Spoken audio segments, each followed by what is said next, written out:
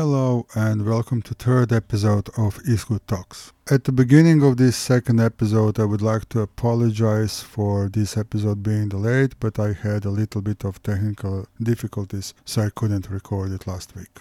In last two episodes, we talked about how to choose best e-scooter for you, where to buy it, and what to be careful about if you're buying new or used e-scooter or any other e-ride. If you missed those episodes, please check them out. So you decided which e-scooter to get and found a place where you bought it without getting any headache. Now, how to make it last longer and not end up visiting repair center in a couple of days. As you can assume, in this episode we will talk about how to make your e-scooter last longer and how to avoid unnecessarily repairs. At the beginning of this episode, I'd like to ask you, what do you think is the second most common problem on e-scooters after punctures? I'll answer that question a bit later in a podcast. Also, I would like to thank Chris for recommending this topic on our Facebook page. If there's something you'd like to listen about or have some questions that you would like me to answer, please leave a comment under podcast post at facebook.com/escoot.ie. Let's start with tires. We will focus here on Xiaomi and similar e-scooters. Solids or pneumatics, standard or 10-inch ones. Let's start with standard 8.5-inch tires. Solids or punctureless are quite popular, but there are so many different models, and please don't mix them up with tubeless. Punctureless and tubeless are two totally different tires. Best ones are softest ones, but only under one condition. You should really slow down on bumpy roads, or solids can come with quite pricey repairs like broken mudguards and welds on battery. No matter what, solids will never absorb bumps like pneumatics and will always feel at least a bit different. So either get good and soft solids or use pneumatics with good anti-puncture protection.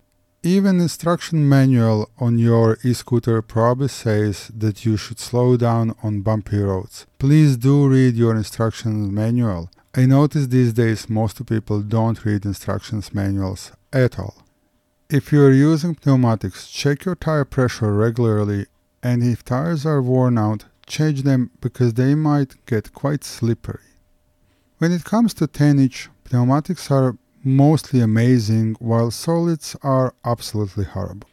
There are not many models of 10-inch solids out there, and ones that are available are hard like a rock and heavy, so they will for sure affect your battery and range and speed and everything. 10-inch pneumatics on the other side can bring you smoothest ride ever on e-scooter without suspension.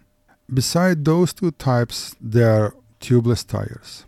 As I mentioned already, don't mix them with solids because tubeless are still pneumatics but don't have inner tube. They can't get punctured easily, but they can still get a puncture. Beside type of tire, you should also look up for quality. Most expensive tire is still cheaper than 10 days in hospital. Now let's get to controllers that are second or third most expensive part on some e-scooters after batteries and motors. Most of e-scooters have recommended max climbing angle, but of course you won't carry with you any tools to check hills and can you go up that hill or not. Nobody will do that. If you go up too steep hill, your e-scooter might just shut down, dead, and not turn on again. Reason? Burn controller. So how to know can your e-scooter climb a hill or not? Well, if you're going up the hill and your speed decreases below half of the maximum speed that your scooter gets on a flat, then your motor and controller are probably struggling and might overheat and burn. This can happen on any size e-scooter, small or big, single or dual drive. Just some e-scooter controllers will have overheating protection that will cut off to save your controller, so it might turn on after cooling, and some won't.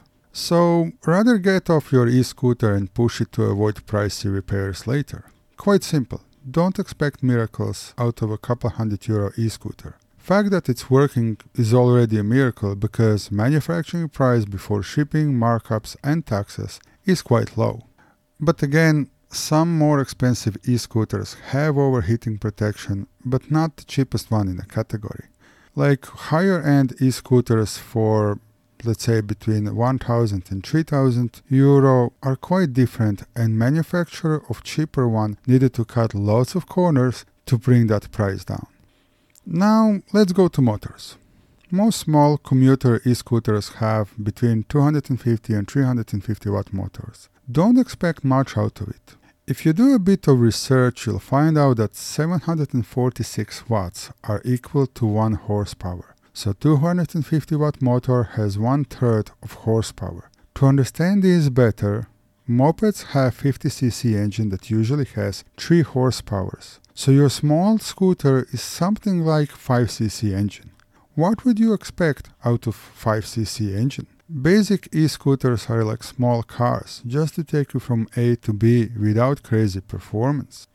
If you want crazy performance, get a performance e-scooter. You wouldn't go on a race track with a Smart and expect a trophy. Next, we will discuss a bit about dashboards or displays.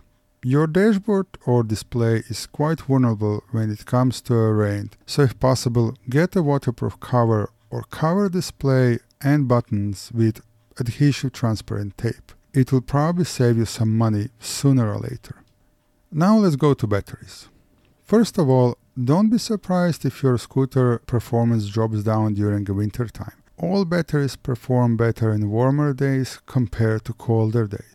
When it comes to charging, even though some e-scooters have smart chargers that stop charging once e-scooter is fully charged, rather unplug your e-scooter at least 1 hour after charger shows that e-scooter is fully charged. Timer plug can also be quite handy there, especially if you're charging it overnight, but I wouldn't recommend charging e-scooter while you're asleep or when you're not around, especially for unknown brands of e-scooters. You don't know quality of battery cells and BMS inside, and you never know what can happen. If you want to use your e-scooter for a longer time, charge it up to 50 to 55% and check battery once a week. If it drops below 45%, put it on charge and top it up to 55%. Keeping battery around 50% is best for your battery while you're not using your e-scooter. Now let's go to charging ports. Most charging ports have cover to protect it against water. Cover your charging port while you are outside. It's not science fiction, and it's quite easy and simple task. If your cover is broken, replace it as soon as possible. You don't want water or corrosion on your charging port. Do monthly checks on your e-scooter. Check screws, nuts and bolts, and of course adjust brakes. It can save your life. Never store your scooter in utility room, especially if you have a tumble dryer, and don't store it in a kitchen or a shed. Avoid humid storage spaces. You remember my question from start of these episodes, right? Well, second most common problem on e-scooters is water damage, and it's never a cheap repair. One of the last things, don't do repairs yourself if you really don't know what you're doing, even if it seems simple like fitting a new mudguard. You know that third screw on Xiaomi e-scooter mudguard, right? Under that screw is your last 18650 battery cell. If you use wrong and too long screw and pierce battery, you will get experience you'll never forget. Check YouTube for piercing 18650 battery cell and you'll see what I'm talking about. Fitting mudguard is €10 job, and by saving that tenner you can make over €100 damage. If you want to do something, you can clean your scooter once a week with wet wipes. Not with water, just wet wipes will be fine, and your mechanic will love you. Trust me on that one. There is nothing worse than filthy e-scooter on repair. First you need to spend half an hour cleaning it, or you'll spend half an hour cleaning yourself later. By the way, eScoot offers monthly maintenance, so if you're not sure how to maintain your scooter right way, we're here for you.